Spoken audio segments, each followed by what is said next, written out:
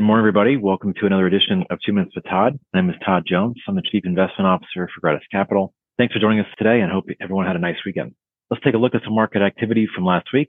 A little bit of a change in sentiment in markets more recently. January has been a very positive month by and large for risk assets, although a bit more volatile than probably December. We're seeing the result of some of that volatility where we've got U.S. stocks, S&P 500 up about 2.5%, similar range for the Russell 2000, the small cap index. International stocks have cooled off a little bit relative to U.S., up 0.83% for the week. Bond market was almost exactly flat for the week at a negative 0.01% return. And then commodity prices were down 1.28%, driven by, looks like just a single day move on Friday, really undetermined kind of what that is, although there has been quite a bit of negative sentiment around natural gas and natural gas prices more recently, just because of the supply that is coming into Europe at a higher rate than maybe previously expected. The Germans have been very adept at fast tracking a lot of permitting, as well as it's been a very mild winter. So still a lot of activity or potential fireworks to watch on that front. Turning to chart one, I did want to point out we are midway through earnings season for the S&P 500, and this is not necessarily painting a great picture because,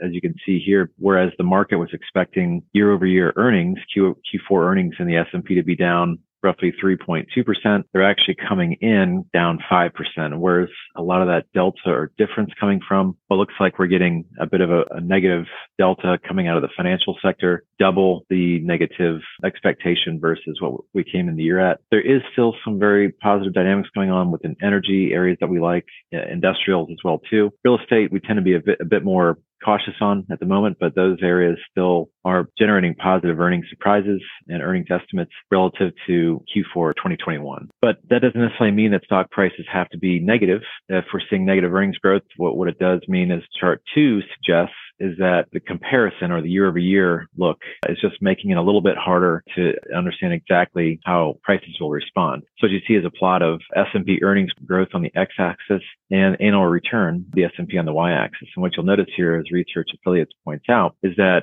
stocks definitely do have an upward bias. And even in years where they have negative earnings, 2018 was one of those years. 2023 is likely to be one of those years as well. There can be positive performance, and in some cases pretty meaningful. So you can see the average of those dots is somewhere in between that average market return, high teens if you were to average it all out. Not to say that's going to happen this year. We do have a little bit more of a cautious view on equities in 2023 for the first 6 months of the year, but with a better view for the back half of 2023 as we make our way through this recessionary condition. Then finally, I did want to point out there are tertiary parts of markets that are indicating that maybe the worst is behind us potentially. One of those areas is Bitcoin. And what you can see here, as we're pointing out, is Bitcoin has now eclipsed the price level that it was at pre-FTX collapse. So there's a lot of pundits in the media suggesting that the Roach Motel would come collapsing down as FTX collapses. And while certainly we're not a fan of FTX or never were, we do think there continues to be a place for digital assets right now. But nonetheless, we don't think digital assets are beanie babies,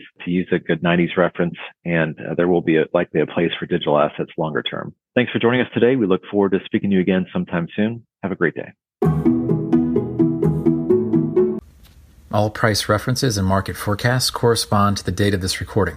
The information contained does not constitute research or recommendation from Gratis Capital to the listener.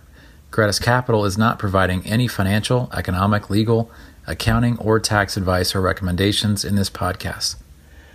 In addition, the receipt of this podcast by any listener is not to be taken as constituting the giving of investment advice by Gratis Capital to that listener.